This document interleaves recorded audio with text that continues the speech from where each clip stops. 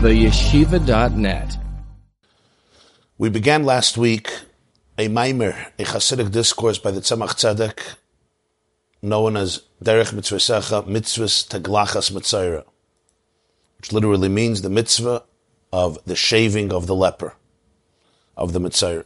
And this is, of course, the discussion of the portions of this week's in the Torah, of these weeks in the Torah, Kazriya, and then next week Mitzayra. And we had two classes last week, last Monday and Thursday. And the main focus was the various paradoxes we see in Judaism concerning here, what's known as Cyrus. I just want to make sure everybody on Zoom could see me and hear me. Oh, yeah. Perfect. Okay. The various paradoxes of the concept of here within Judaism. And he went through different scenarios, different situations, different laws, which we all discussed in the first class and then in the second class. I'm not going to repeat it. You can review it because I want to move on. And the Tzemach Tzedek, this is a discourse by the Rebbe, the Tzemach Tzedek, in the Sefer Derech Mitzvasecha, which, by the way, is one of the foundational works of Chabad Chassidus, Derech Mitzvasecha, the explanations of Chabad Chassidus on many of the mitzvahs, of the 630 mitzvahs of the Torah, explaining the mitzvahs primarily from a spiritual and psychological and an emotional point of view. So this mitzvah, the Tzemach Tzedek goes in very much into this particular mitzvah of the Mitzayra, of the leper, from the angle of the hair. And he discussed the difference of the Levi in the desert who shaves his hair, and the Nazir who has to let his hair grow, and the woman who covers her hair after marriage, and the Mitzayra who, when he becomes pure, he shaves his hair. And the point that the Tzemach Tzedek made was that hair represents a certain restricted form of energy, just like the hair on the head, which gets nurture, it's alive. Nonetheless, it has no nerve endings, and therefore you can cut it off and it's not painful, because it represents a condensed, filtered, extremely restricted form of energy. It's the surplus, what he calls Maisrei Meichen. So he says it always depends in which space of reality you're talking about. In a space known as Atika Kaddish, which we explained, is a very lofty. The lofty is a very lofty level of divinity, of godliness. Then even the restrictive energy is also extremely intense. And on the contrary, you have to get your energy only from a restricted place, because if not, it would be overwhelming. And that's the idea of the hair of the Nazir, which he has to grow, because that hair contains and channels and manifests a very powerful level of holiness. And in every person, in every male Jew, this is the concept of the payas and the beard, where the Torah says, do not destroy the payas, do not cut your payas, do not destroy your beard, because they manifest a very profound kedusha, a very profound holiness. However, when you're talking about not Atika Kadisha, but Nukva, when you're talking about not Atik, which is the highest of the spheres, known as Keser, as the crown, but Nukva, the lowest of the spheres, known as Malchus, which really comes down into the nitty-gritty hustle and bustle and anxiety of the universe, with all of its vicissitudes and fluctuations. Here, a further tzimtzum, a further restriction, which is the concept of here, could also be misused, what's called Yenikas HaChitzayim, that can be a nurture of the external forces. This is basically what we learned in a very, very brief summation, but without an explanation, just the basics. Now the Tzemach Tzedek begins explaining it. We are on the second page of the Maimer. It's page 209, or in the Hebrew it's Kuf Hey Amar Aleph, Kuf Hey A. And we are around 10 lines from the top. Let's see, 1, 2, 3, 4, 5, 6, 7, 8, 9, 10, 11, 12. 12 lines from the top. The line starts Yinikas, and we are at the last word of the line. Ubiyur hadavar lekarev el haseichel yuvan. Ubiyur hadavar lekarev el haseichel. To explain what we have said. Interesting words. Lekarev el haseichel. To bring it closer to the seichel, meaning these are concepts. These are very potent ideas. Can I bring them closer to the seichel, meaning that we should be able to integrate it in our minds. We should be able to understand it better. Yuvan al derech maimer azal. So he gives a metaphor, but the metaphor itself is a very powerful idea in and of itself. It will be explained similarly to what our sages say. Sukkah Daf Chaf Aleph Amud Beis, the Talmud Sukkah, page 21b. Al Pasuk on the verse Va'alehu lo yiboil. His leaf will not decompose, will not rot. Yiboil is rotting, decomposing, disintegrating. The leaf will not rot. This is from Tehillim Aleph Gimel. This is the first chapter of Psalms, the first chapter, the third verse. So we have a tree. So you have the trunk of the tree. You have, of course, the branches of the tree. You have the leaves on the branches. Then you have the flowers. Then you'll have your fruits. That's the ultimate, most productive element of the tree. But the pasuk says, "Va'aleyu lo yibel," even the leaves won't decompose. Afilu sichas chulin shel talmidei chachamim tzricha limud. So our sages in Tractate Sukkah say that even mundane conversation of the Talmidei Chachamim, of true, authentic Torah personalities, even the mundane conversations require learning. What does this mean? Sichas Chulin means a regular mundane conversation. You have the Talmid Chacham, the great teacher, the great mentor, the man, the personality of Torah, the man of God, the woman of God, communicating ideas, feelings of godliness, of holiness, of Torah. That's not Sichas Chulin. Those are the fruits, they're not the leaves. Va'aleyu lo yibel is afilu Sichas Chulin shel talmidei chacham. Sichas Chulin means what you call regular talk. Mundane talk, simple talk. It doesn't seem to be very insightful. It's what you call, schmoozing. There's nothing to, it's not something you feel like you should write down or give over to the next generations. Sometimes we all know, you go to a shiur, you go to a class, to a lecture, somebody who's renowned in their field, and this is something that could be transcribed, should be transcribed, should be passed on, should be published, etc. But then there's Sichas Chulin. There's just, mundane conversation, almost incidentally, matter of fact. It was said nonchalantly, without much deliberation. That's called Sichas Chulin. Comes the Gemara and says, if you're talking about a real Talmid Chacham, even a Sichas Chulin shel Talmidei Chacham, even the mundane, what seems like very simple conversation, there's nothing to discuss further. Tzricha limud, you have to learn it. V'hainu, what does this mean? Talmid Chacham, the true Talmid Chacham, legoidel chachmas alakis asher bekirbai.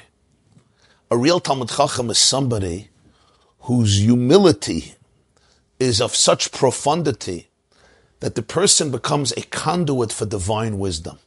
This is called chachmas alakis. So due to the profound divine wisdom that vibrates through this person's brain and soul and psyche, even that which he says, La'achar yad. La'achar yad is an expression in halacha, when it comes to muktzah and other things, that which you do like with the back of your hand, in a clumsy, not regular way. La'achar yad. But it's an expression, when you do something, you're not fully there. It's almost, he did it matter of fact, like, La'achar yad, with the back of the hand. Even that which he says, and it almost seems unintentional. There was no deep kavanah or preparation. It's almost like what we spoke before about here. It's the overflow. It's the surplus. It's the residue of his brain. It's like, what's left over. You have the smorgasbord.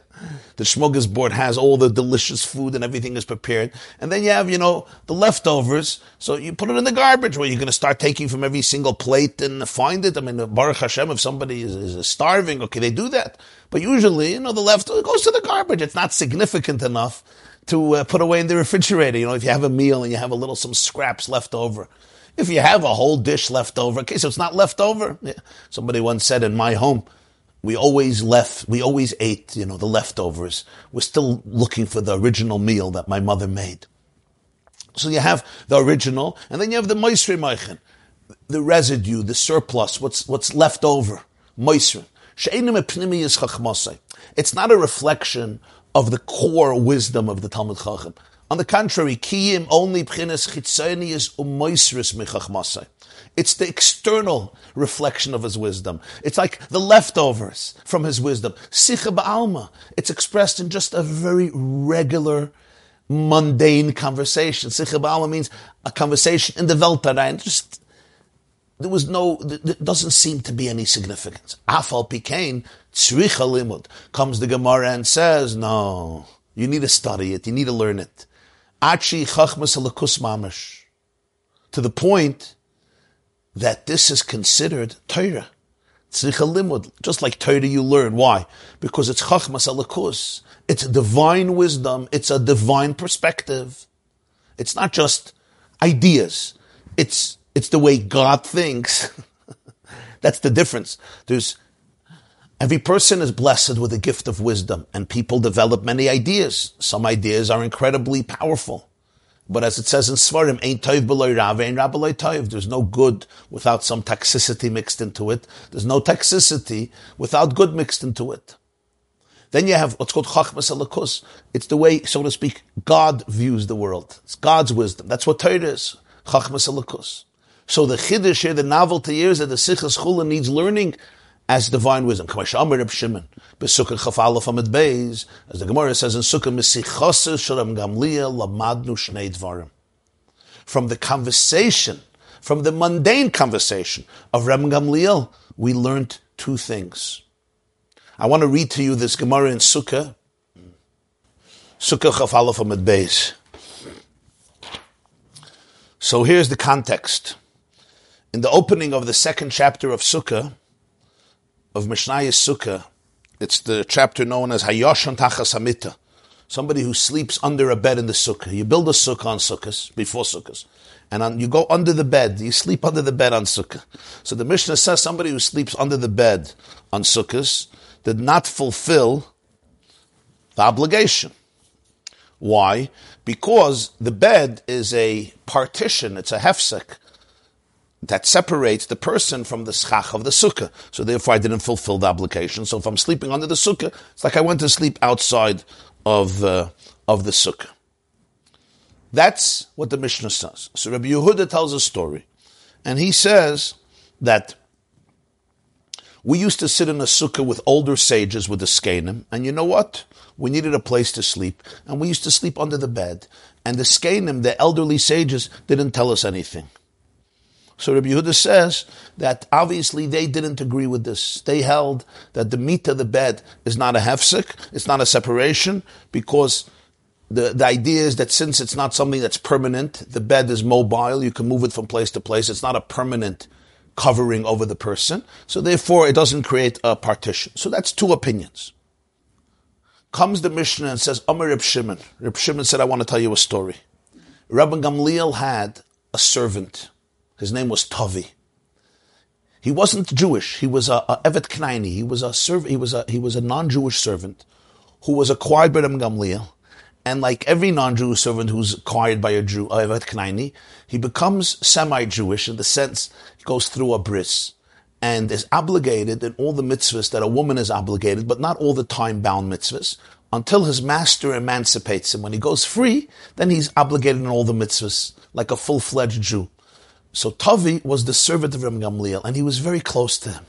He had a very special liking. Our sages tell us in brachas that when Tavi died, Rabbi Gamliel was devastated, and he was makabel tanchumim. He was receiving condolences like a family member. He was so close to him. He was a very special person. So Rabbi Shimon says, I want to tell you a story. The servant of Rabbi Gamliel, Tavi, was once sleeping under the bed in the sukkah. So Rabbi Gamliel tells the other sages, he says, you see, my servant Tavi is a Talmid Chacham. And he knows that an Eved, a Kanani servant, even if he's by a Jew and he's part of the Jewish family, he's exempt from Sukkah, because just like a woman is exempt from Sukkah, she could eat in the Sukkah, but she doesn't have to, because it's a mitzvah essay shazman grama. Any mitzvah that's time-bound, the woman is not obligated to do it unless she wants to. So the Eved, Tavi also doesn't have to be in the Sukkah. So he's a Talmid Chacham, and he knows that servants are exempt from Sukkah, and that's why he's sleeping under the bed, because he doesn't mind. right? Rabbi Gamliel explained that his Tavi is a Talmud Chacham. In other words, don't think that Tavi is just sleeping under the bed because there's no place, so he just found that place. No, Tavi is a Talmud Chacham. He knows that he could sleep under the bed because why not? This is what Reb Shimon said.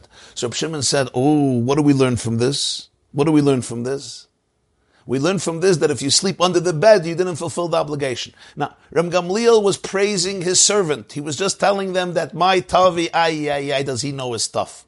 But Reb Shimon said, from this we learn the shita, the view of Reb Gamliel. Because Reb Gamliel said he's a Talmud Chacham, and he knows that an Eved doesn't have to eat or sleep in the sukkah, and therefore he's sleeping under the bed. What do we learn from this? Even though Reb Gamliel didn't say it explicitly, that under the bed you wouldn't fulfill the mitzvah of sukkah, and therefore the justification of Tavi to sleep under the bed is because a servant doesn't have to, an Eved is patur from sukkah. But from here we learn the status of a bed from the Gamliel's perspective.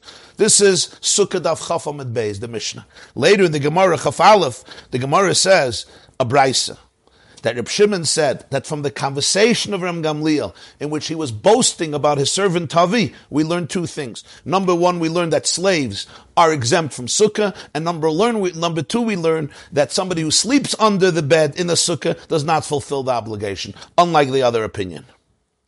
Misichase, from the conversation. Again, Reb Gamliel was just boasting about his servant. He was just, my Tavi, he's a Talmud Chacham. Why? Because he slept under the bed. Shite. But we learn something from this. What do we learn?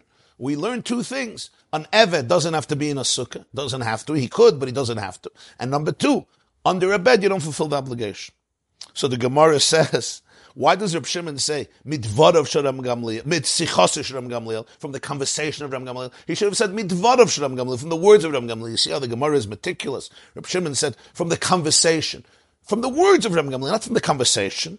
So he says Reb Shimon wanted to teach us something incidentally. What did he want to teach us? He wanted to teach us this idea that comes from Rav, that even the mundane conversations of a Talmud Chacham has to be studied, because v'aleyu lo yiboil. A Talmud Chacham is like a tree that's anchored in fresh, vibrant water, and even the leaves, which don't seem essential to the function of the tree, they're not the fruits. Even the leaves are so precious, they don't decompose. Even though a leaf is usually something that you would throw in the garbage, it falls off the tree, what do you do with it? It goes to the sewer, it stays in the street till it decomposes, whatever happens, it stays on the gutter. Nonetheless, no. These leaves you don't throw out, there's something to learn. So therefore, even the Sichas Chulin of a Talmud Chacham, you have to learn. That's why Reb Shimon said, Misichase shel Reb Gamliel, from the conversation of Reb Gamliel, not from the words of Reb Gamliel. From the words of Reb Gamliel, you would think you have to listen to the words.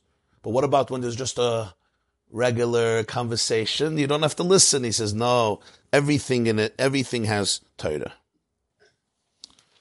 That's what the Tzemach Tzedek is bringing here. Okay. So, Shehein hein rotzen elyon baruch hu. But what does this really mean? He's saying we're learning two things in halacha. We're learning two things about what God wants. What God wants, that if under a bed, I did not fulfill Hashem's will. And God says if I'm an Eved, if I'm a servant, I don't have to be in a sukkah. So it's not just we're learning something interesting. We're learning about God. We're learning about truth. We're learning about the Ratzon Hashem, Ratzon Elyon Baruch Hu, from the conversation of Reb Gamliel. This demonstrates to us what a Talmud Chacham is. That even the things that are said, apparently to boast about his Eved. No. If he said it, even that which seems superficial has in it a lot of depth, a lot of wisdom. Study it.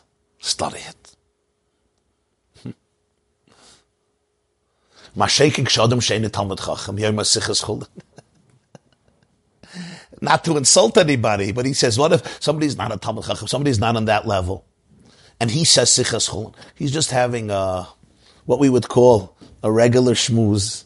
It may be considered Dvarim B'Teilim. Dvarim B'Teilim means idle talk, insignificant talk, valueless talk.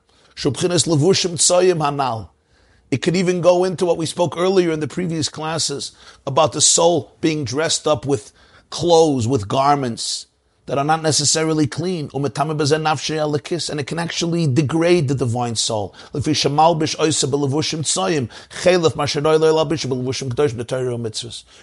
are very significant.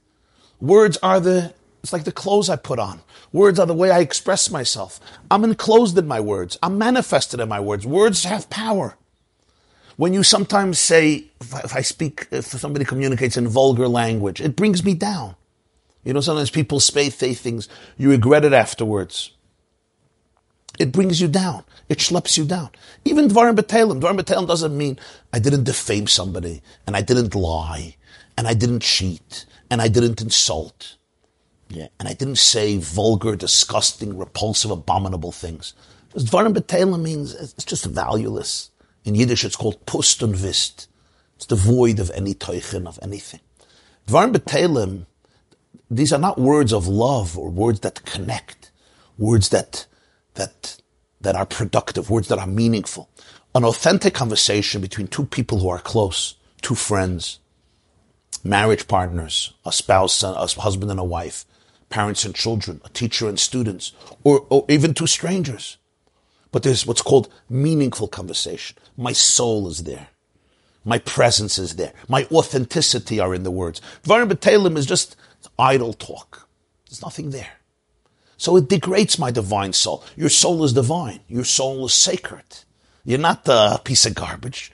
And that's this very, very very important idea. People don't realize the power of words. You say, well, it's Dvarim B'Telem. For the soul, it's degrading. He calls it a tumah. The soul gets affected by it.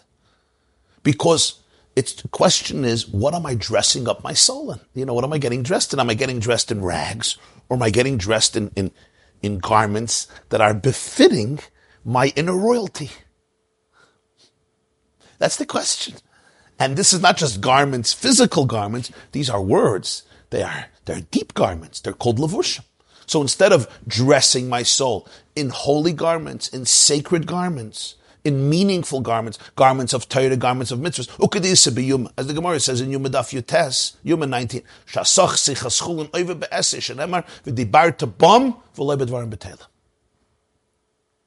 somebody who speaks sichas chulin means just mundane talk, mundane conversation without any meaning, any benefit, any depth, any truth. It actually, anything that's necessary for life in one form or another. Sometimes I can have a conversation about business. I can have a conversation about my money situation. I can have a conversation about very mundane things, Dinner has to be made. Somebody has to clean the house. I have to take care of something in the bank. I got to go get gas. We all have these conversations. But that's not what we're talking about. Those are things that are necessary for life. The Rambam has a whole famous commentary about many different levels of talk. What level of talk, what level of conversation. But just sichas chulin that has no meaning, no purpose. Over be'eseh. You violate the mitzvah, it says v'dibarta bum. In Parshas Vaschan and in Shema, v'dibarta bum. You should speak in them. Torah v'lo b'dvarim b'tel, not idle talk. But 1 second.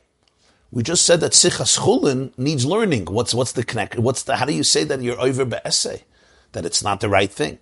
So he says, "V'hainu afilu ba'adam kasher yodeya ha'torah mikol makom ein boi chachma kol kach at shegam sichas chulin shelo yiyu behem divrei Torah ela sichas chulin shelo dvarim b'telem mamash." You can have an adam kasher, means a fine person, an erlich, a good Jew, who knows Torah. You can even a person who learns, but it's not the level of what we call a Talmid Chacham. Talmid Chacham, the way the Shas describes Talmid Chacham, is a unique person. It's not just a person who learns a lot. It's not just a person who has a good IQ and masters a lot, and even a person with a good memory. That's information. Talmid Chacham is somebody who lives Torah. They breathe Torah. They embody Torah. Their brain, their mind, their soul, their heart, their body. So even that which comes out, and it seems idle, it needs learning. But another person, he says, he may learn, but to say that just what seems like foolish conversation is divrei Torah, you don't say that. It's dvarim b'telem. It's always a waste of time.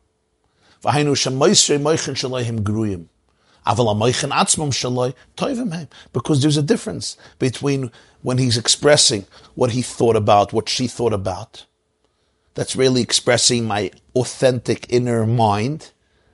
And when it's Moisrei Moichen, when it's just, the leftovers, there's no consciousness there. When the person does not engage in mundane talk, but engages in Torah talk, there's a lot to listen to.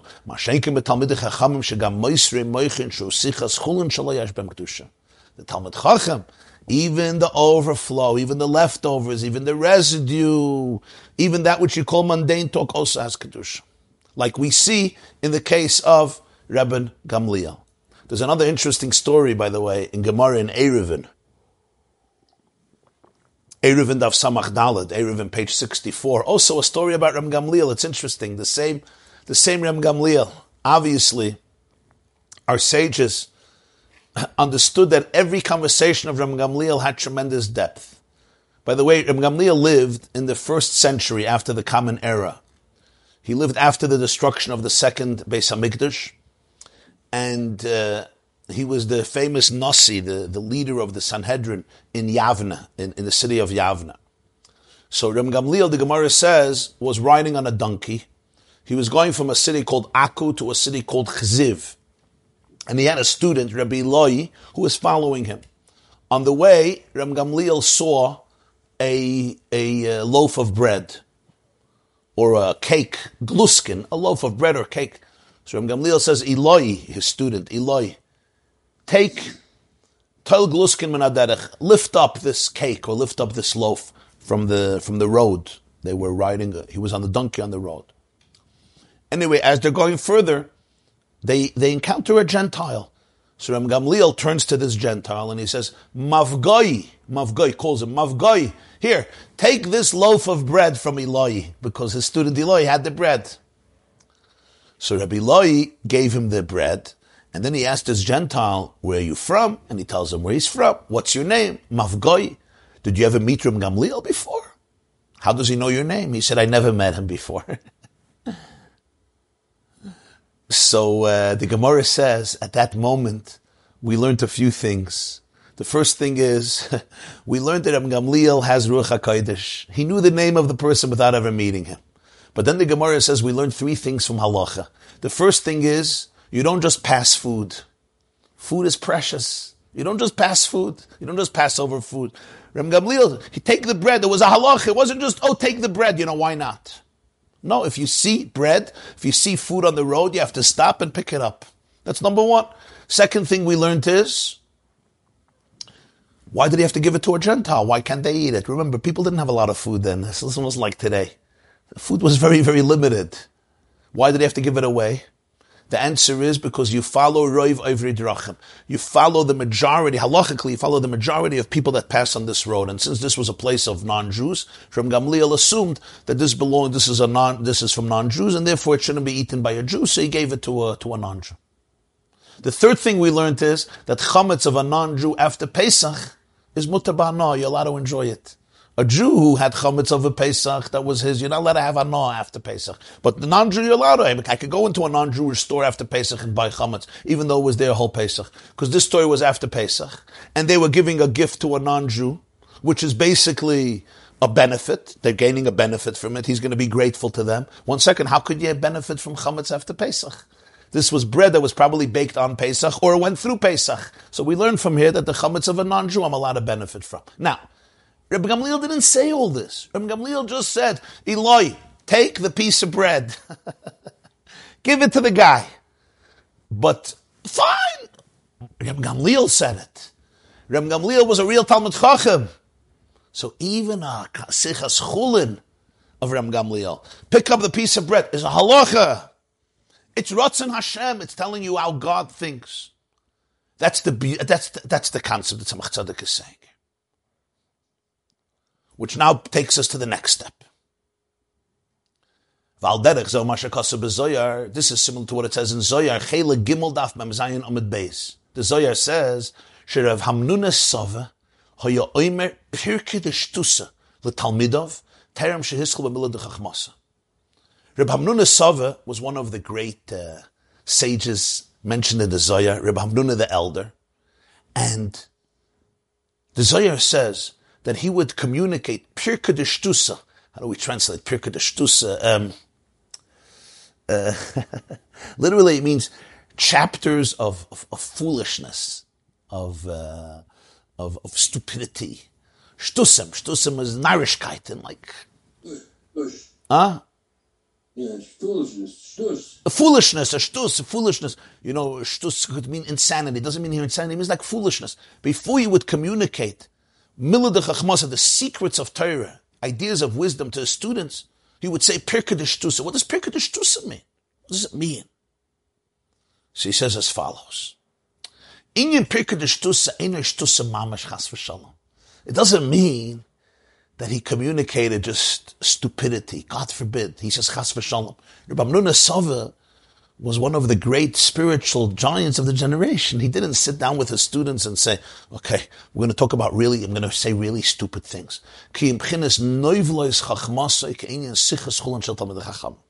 It's the same idea that we spoke earlier about sichas chulin. Noivlois chachmasa. Noivlois chachmasa, that means the surplus, that which is left over from the wisdom. It's like the leaf that falls off from the tree. Yeah? When it's a tree, imagine if the tree is gold. So then even the leaves are also gold. So maybe a leaf, it's not the fruit, but it's gold. Don't throw it into the garbage. Pirkei de Shtusa means he spoke to them about what seemed to be simple things. You could say, he just had the gift of gab. He was just shmuazing them. Shmuaz. It was nonchalantly. It was matter of fact. Pirkei de Shtusa means it had that ear. It didn't have that ear of profundity, of genius, of wisdom. But this was the introduction. V'chein Rabba hava amar milsa de b'dichase o batchi rabban l'basar pasach b'shmaitza Shabbos lamed amid beis.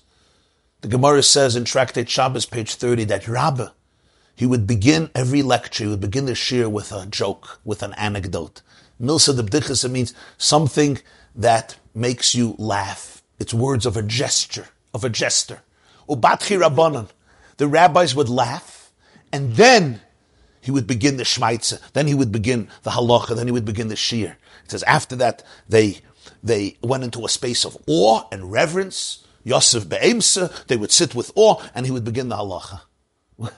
What was this milsa de b'dichasa like? What was this joke? Rabbi was just saying really, really foolish things. He says, no. It's sichas chulin shel Talmidei Chachamim. It was on a light note. And it put them into a different mood. It opened them up, which is the concept of humor. Why do we use humor? What does humor do? Yeah. What does humor do in life? If I'm talking to a crowd, yeah. What? I sometimes try to use humor. Why? You find that funny? Okay. So that itself was humorous. Humor is powerful because humor is an equalizer. Right? Especially if you're coming to a crowd that doesn't know you. And people are a little suspicious. And what are you going to tell me? Do you even know about my world? Do you even understand me? Do you even feel me? What does humor do? Humor, it breaks down some boundaries. It makes people feel that you're in the same world. We can laugh about the same things and we can cry about the same things. We're scared of the same things.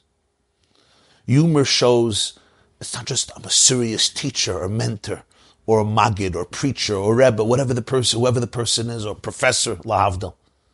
But I'm also a human being. Humor is in a way, humor is vulnerable. It allows people to be vulnerable. It removes defenses. Because people laugh, they open themselves up and they feel a certain emotional kinship. So it's not that the person is, Rabbi Hamnuna is saying narishkeit and pirkei de shtusa chas v'shalom, or Rabbi is just making, funny jokes because he became a comedian. No, it's part of the shir. It's tzricha limud. There's depth in it. Some Tzedek says, if somebody says shtusim, it's going to be a real shtus. When Rav Hamnuna Sova says shtusim, when Rav Hamnuna Sova gives you his mundane talk, there's something to learn. When Rabbi tells you a joke, there's something to contemplate. Another person says, I'm going to speak some narishkeiten. It's going to be shtus mamish. That could be foolish. What is this an example for? What are we learning from this? We're learning from this the concept of here. The Tzemach Tzedek said, when you're talking about a place called Atika Kadisha, Atika Kadisha is the holy ancient one of the loftiest levels of divine godliness. Even the Sichas Chulin, even that which is left over, even the energy that is restricted and condensed and goes through many, many, many filters, even the leaves, if it's a tree of gold, the leaves are also gold. It also has tremendous holiness. To understand this a little more, to go in a little deeper, to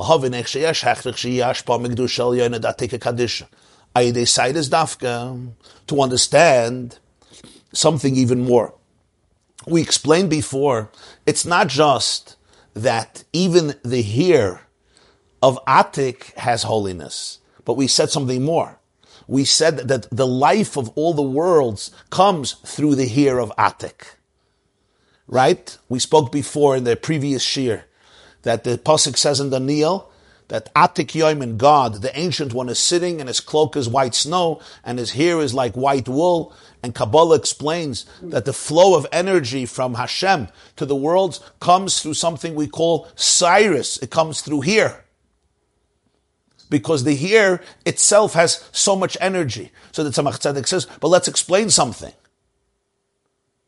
Let's explain why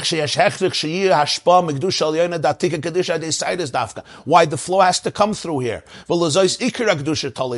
And therefore the primary holiness is in the here.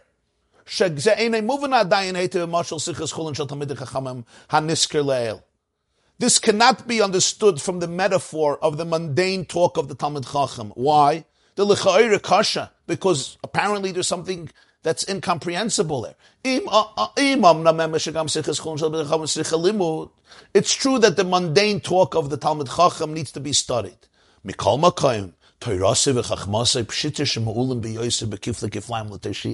But it's obvious that when the Talmid Chacham speaks Torah and wisdom, obviously it's much greater than the mundane conversations. Double, triple, quadruple, many more times. So what do you need the mundane conversation? Just deal with the Torah. Imagine a person says, I'm not going to the shir of my teacher. I don't want to hear Reb Gamliel's Torah. I'm just going to listen to the jokes. After Rabbi finished his joke, you leave. You say, oh, the joke itself is deep. You missed the point. The joke is deep. But imagine the depth of the depth. The leaves are wonderful, but imagine the fruits. So if somebody clings on only to the jokes because they say the jokes have deep messages, it's true. But certainly the messages have messages. If the jokes have messages, the messages for sure have messages. So somebody to say, oh, all the wisdom is in the jokes, all the wisdom is in the Sichas Chulin, that's ridiculous. The Sichas Chulin also have messages, but certainly the learning itself is much deeper. Much deeper. I remember my brother, Rabbi Simon Jacobson, told me once a story. I think he told me he was there. They were doing construction in 770 Eastern Parkway, the Shul of the Lubavitcher Rebbe, upstairs where he would daven Mincha and Ma'ariv. Every day he would daven Mincha and Ma'ariv with the minyan, Mincha 3:15 and Ma'ariv in the evening, in a little shul upstairs in 770. It was called the Zal, not a big room, a small room. He would come in, that's where the yeshiva boys would be learning, and he would daven with them every day. But once they were doing some construction there.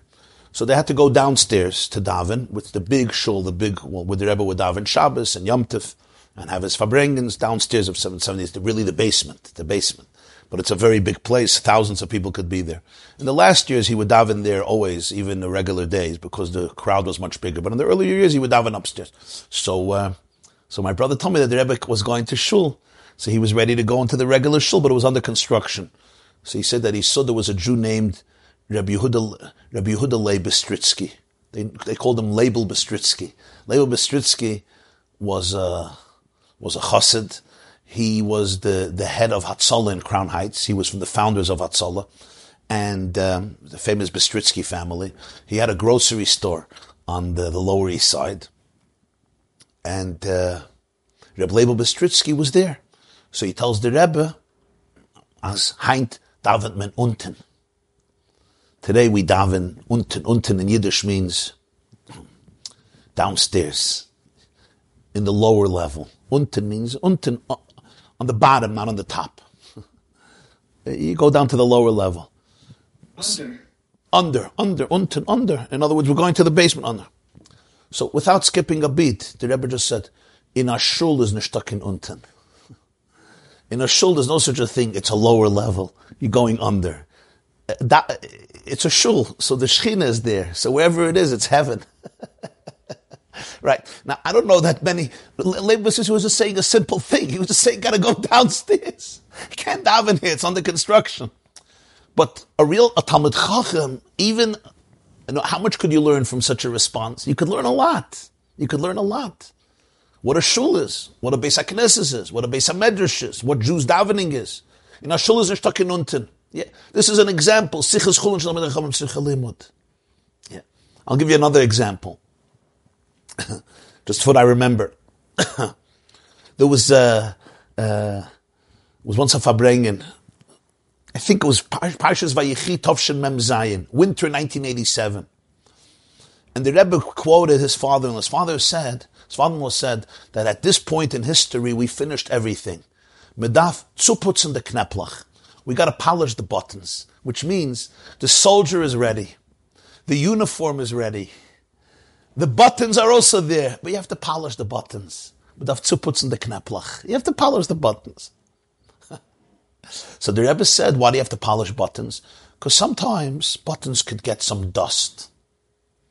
And so you have to remove the dust and clean up the button. In other words, we have to realize we're in a point of history where thousands of years of Jews and good non-Jews have filled the world with goodness, with kindness. It's not wasted. It's all here. It's like if somebody, Khalil in the negative, and pours kerosene all over a building. Yeah, all you need is one match and the whole place goes on fire. Because it's not the match, it's everything that happened before. You know, the Rambam says one mitzvah can change the world because there's thousands of years of work. So one match can light up the whole world in a good way, in a positive way. So he says, now the job is to polish the button. Now he would speak in Yiddish. So he said, but sometimes, all in Yiddish, the kneplach, sometimes the buttons can have, in Yiddish you call it shtoib. But the Rebbe said, he used the English word dust. Even though he would speak Yiddish and would rarely use an English word.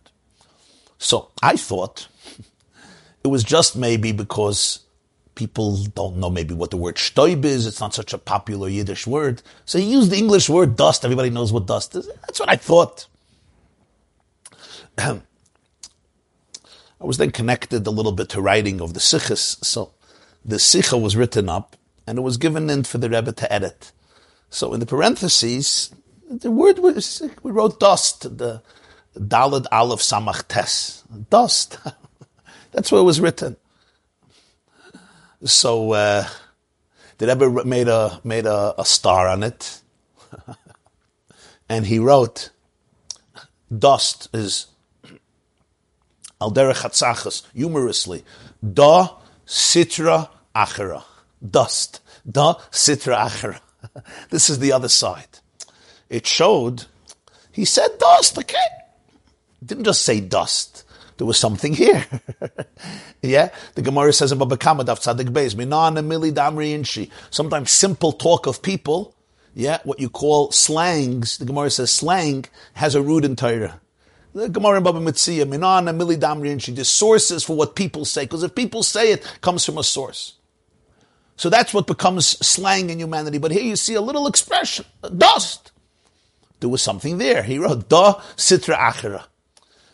Now, so that's the concept, that by a Talmid Chacham, even what seems insignificant is significant.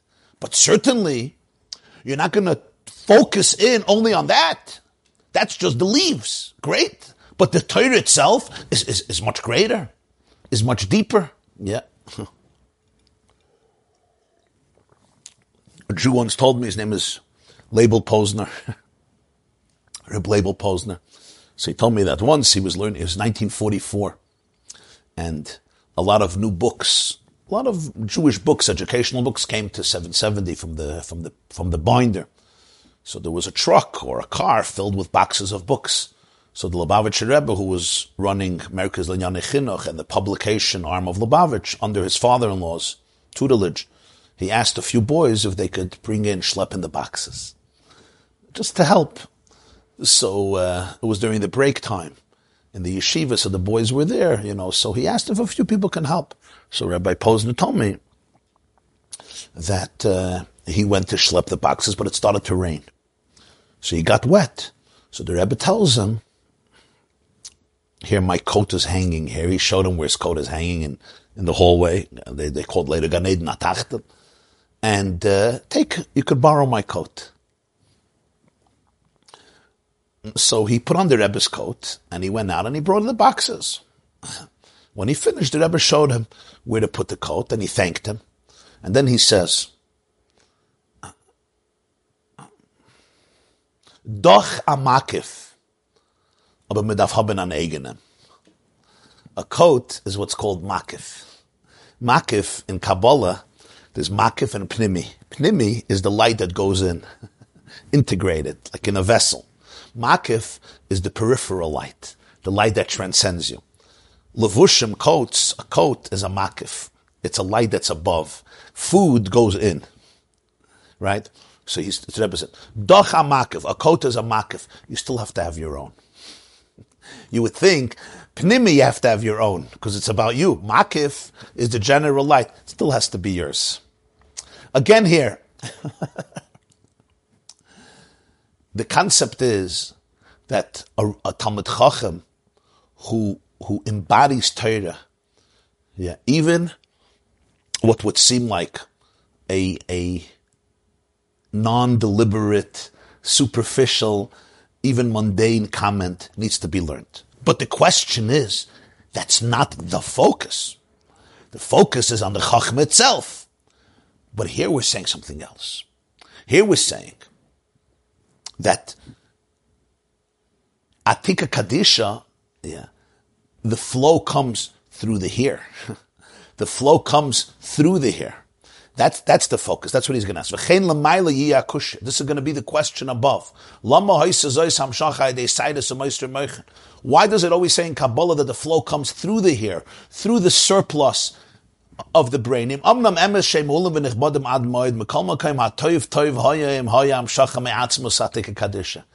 true that the here coming from Atika is great in stature.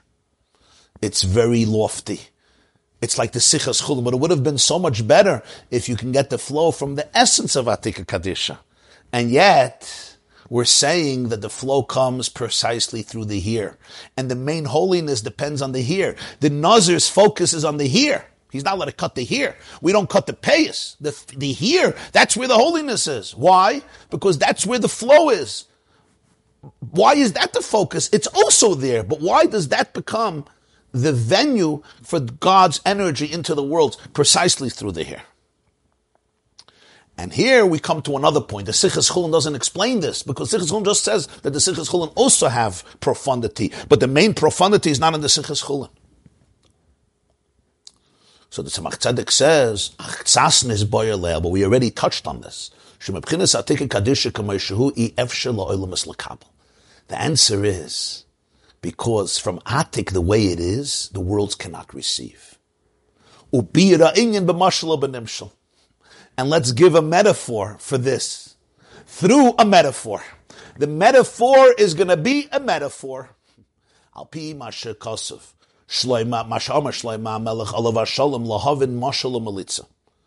King Solomon says in Proverbs chapter 1, verse 6, Lahavin mashal u'malitza, divrei chachamim v'chidoisa. To understand the concept, to understand mashal u'malitza, to understand the metaphor and the parable. Uksiva yidaber shloishas alafim mashal. In Kings 1, chapter 5, Melachim Aleph Perikei, Pasuk Yud Beis, chapter 5, verse 12, it says, Shlomo HaMelech spoke 3,000 parables.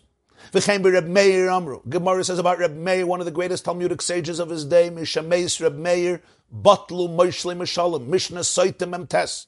The last Mishnah in Soita, page 49, when Reb Meir passed away, We lost those who know how to tell stories, those who know how to share parables. Why? The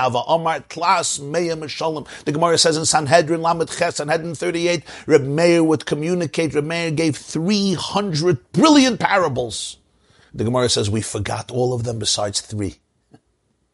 Besides three parables left over. And Rashi there in Sanhedrin gives one of those parables of Reb Meir. We once did a whole shir about it. The parable about the wolf and the fox on Friday. I don't know if you remember. The wolf was hungry and the fox told the wolf that Erev Shabbos, Friday afternoon, Jewish homes have wonderful food. And if he goes and he helps with the preparations for Shabbos, he'll be able to eat the meal Friday night.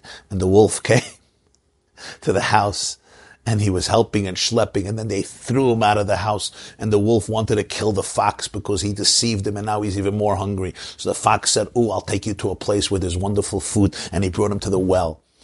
And the well had a reflection of the moon, and the moon was like a sliver, so it looked like cheese.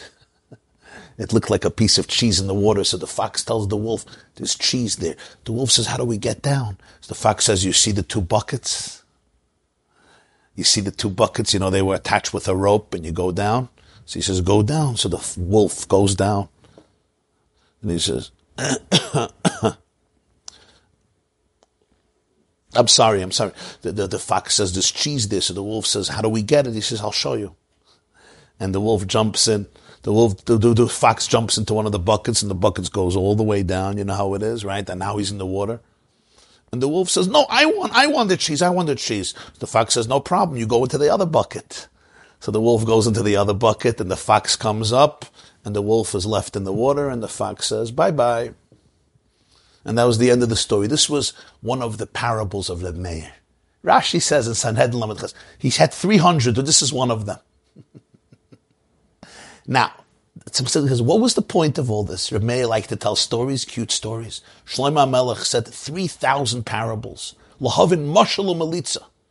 What's the concept? Reb Meir passed away. No more people we lost the last people who tell parables. What, people don't tell parables since Reb Meir? Reb Meir lived in the days, again, after the destruction of the second Beis HaMikdash, the first century after the Common Era. So since then there's no parables. Samach Tzedek says, I'll explain. Va'inyan. He says something absolutely beautiful.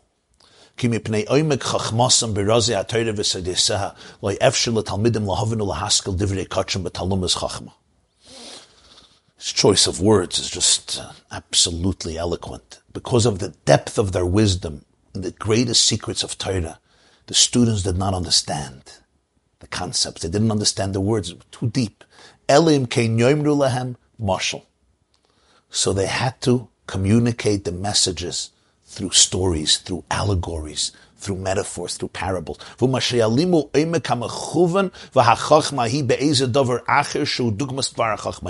is a good parable? A good parable hides the depth of the wisdom in a metaphor that reflects the idea, but reflects it through a story. You know how when we tell children's stories that contain deep ideas, why do you tell it through a story? Why do you tell it through a story? Just give me the idea. The answer is the child won't grasp the idea. So you do it through a story. The story reflects the idea, but the story brings down the idea in a tangible way that conceals the intensity of the idea. Valpi avonas hadugma yitztayer belev hatalmid shemetz minei mitalumas hachachma shebenimshal.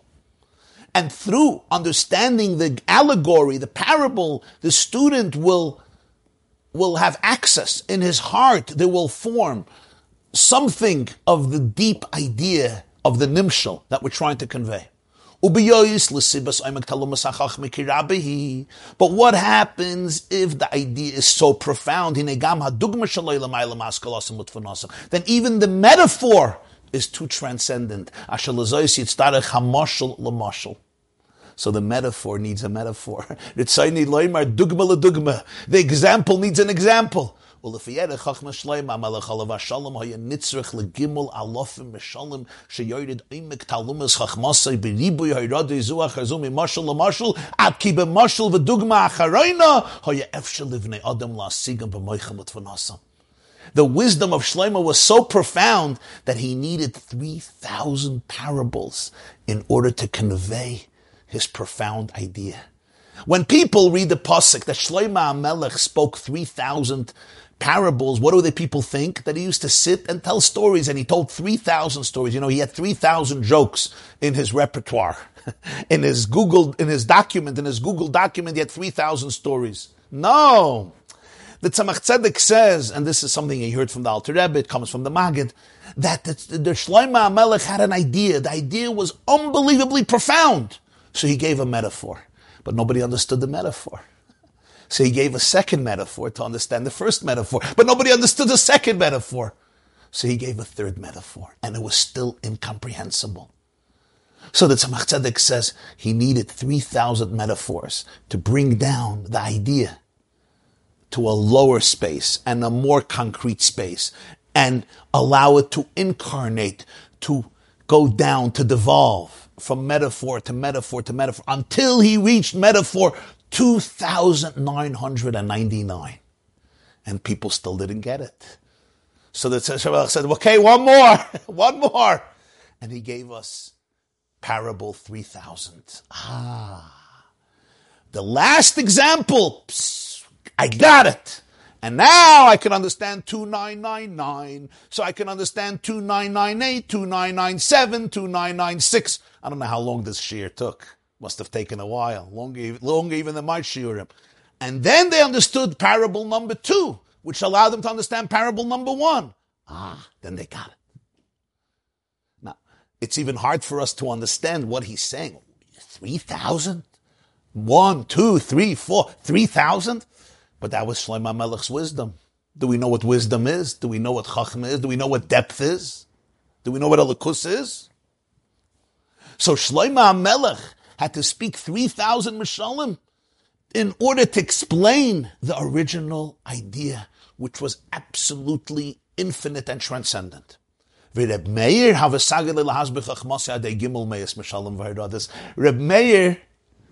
can do it in 300. 300. It's not he gave 300 different parables. That may also be true.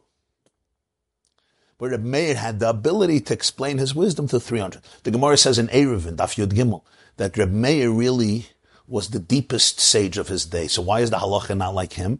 Because Lo Yardu Chachamim Lamed Al Soif Daitai. His colleagues didn't understand what he was saying. So they couldn't make the halacha like him. Nobody could agree. Not because, imagine the Gemara says this, they simply couldn't understand. They didn't understand the ultimate depth of what he was saying. We understand ideas, we live, it's an idea. Okay, I'll learn it again. Ideas can be abstracted, and you have to demythologize the abstractions, because the same idea can be expressed on 3,000 different levels. 3,000 different levels. Imagine, the same idea. If you learn the Torah of the Rogatchover, you see this concept. He'll take an argument in Gemara that seems like to be a very practical, concrete argument, and he'll trace it back to a more philosophical argument, which will be traced back to yet even a deeper philosophical argument, which will be traced back to a deeper spiritual argument. And so it goes higher and higher, and this is called Seder Hishtalshelus, the order of evolution of energy. It's one of the richest parts of learning, when you see how a very simple argument between two sages, which seem like to be arguing about a very simple thing, really is just the lowest level of incarnation. It's really just a mirror of much more profound ideas. A few weeks ago, Parshas Truma, we did the Hadron of the Lubavitcher Rebbe Maseches Chagiga. I don't know if you remember. So we discussed the many arguments between Beis Shammai and Beis Hillel, which seemed to be simple arguments. What bracha do you make on fire, Matzai Shabbos? Beis Hillel says, Borei Ma'orei Eish, and Beis Shammai says, Borei Ma'orei Eish. How do you dance in front of a bride? Beis Hillel says, Kalanov Chasuda, and Beis Shammai says, every bride, you change the text based on her qualities and virtues. Yeah. Are you allowed to have cheese and chicken on the same table? When you eat? Again, an argument between Beis Shammai and Beis Hillel. We went through around 10 arguments, a little more perhaps. And the Rebbe shows there how these arguments can be traced back to deeper fundamental ideas about how we view reality. Yeah. We once learned about the argument with Shammai and Basil about, do you deal with potentiality, do you deal with actualization? I'm just giving an example how what's simple on one level, it's really a metaphor. It's really a metaphor. Yeah. So this begins to explain to us that really deep ideas, they need to have garments in order to be able to express them. And this is going to be the beginning of the example that Tzemach Tzedek is using the concept of a parable to explain to us this whole idea of Atika Kadisha, of the deepest levels of divine energy communicating through here, which is going to be the concept of a parable. And this will give us an understanding into how Judaism views here, which is our discussion here. And this is what we're going to continue Be'ezer Hashem next year. I hope you can review what we learned, review also the previous classes. You could prepare the next piece as well. And we're going to take a break here. Can I just say something, Rabbi? Yes, Rabbi Yaleib, feel free to say. Last night, I saw your Purim for Brennan. Purim, I was busy. Yes. You have to bring the cost. It was unbelievable. Thank you. I have wine every night. I love Israeli wine. Thank you. So yes, we had a Purim Farbrengen. It was a beautiful Farbrengen, very uplifting. And Ben Shimon did an amazing job with the music, and it was put up online because it was videoed, and it was put up online so you could watch the Farbrengen, the Purim Farbrengen. Purim needs to infuse a whole year. So a lot of beautiful ideas came out of the Farbrengen, so you can watch it. It's on the yeshiva.net. Yes, also I wanted to announce that today at 2 p.m. we're going to have a special class about Tchias HaMesim, resurrection. What does it mean? What is the Jewish belief about it? That's 2 o'clock p.m. It's with the South African community. It's going to be here on the yeshiva.net. And tomorrow we have our women's class 12:45 in person and also live streamed, so the men can also watch if you behave. Wednesday night, 9:30, we're going to be learning the Siyum of the Rebbe, Lubavitcher Rebbe, on Maseches Kinim, the secret of Jewish history. Likutei Sichos, this week's Parashat Tazria, Wednesday 9:30 on the yeshiva.net. Thursday morning, we're going to resume this shiur here in Derech Mitzvasecha about the metaphors and the parables and the here and Atika Kadisha. Okay, questions? Beautiful comments here. I'm looking at the chat. Sure. Somebody says, you mentioned Reb Leibel Bistritsky, my father of blessed memory was very close to him. He would work hard to supply poor people with food on a daily basis. Okay, thank you. Moirei Nayim Parshas Vayeshev speaks about the Sichas Chulin of Yosef HaTzadik, which is Pesach. Pesach, the mouth speaks. Yes, beautiful. Actually, the Ma'or Naim says that Yosef wore a Ketunas Pasim. He was clothed in Pasim, which is Pesach, Yetzias Mitzrayim. Right. His mouth was always talking about Ksainas Pasim, yeah. Somebody says, every story contains a deep idea.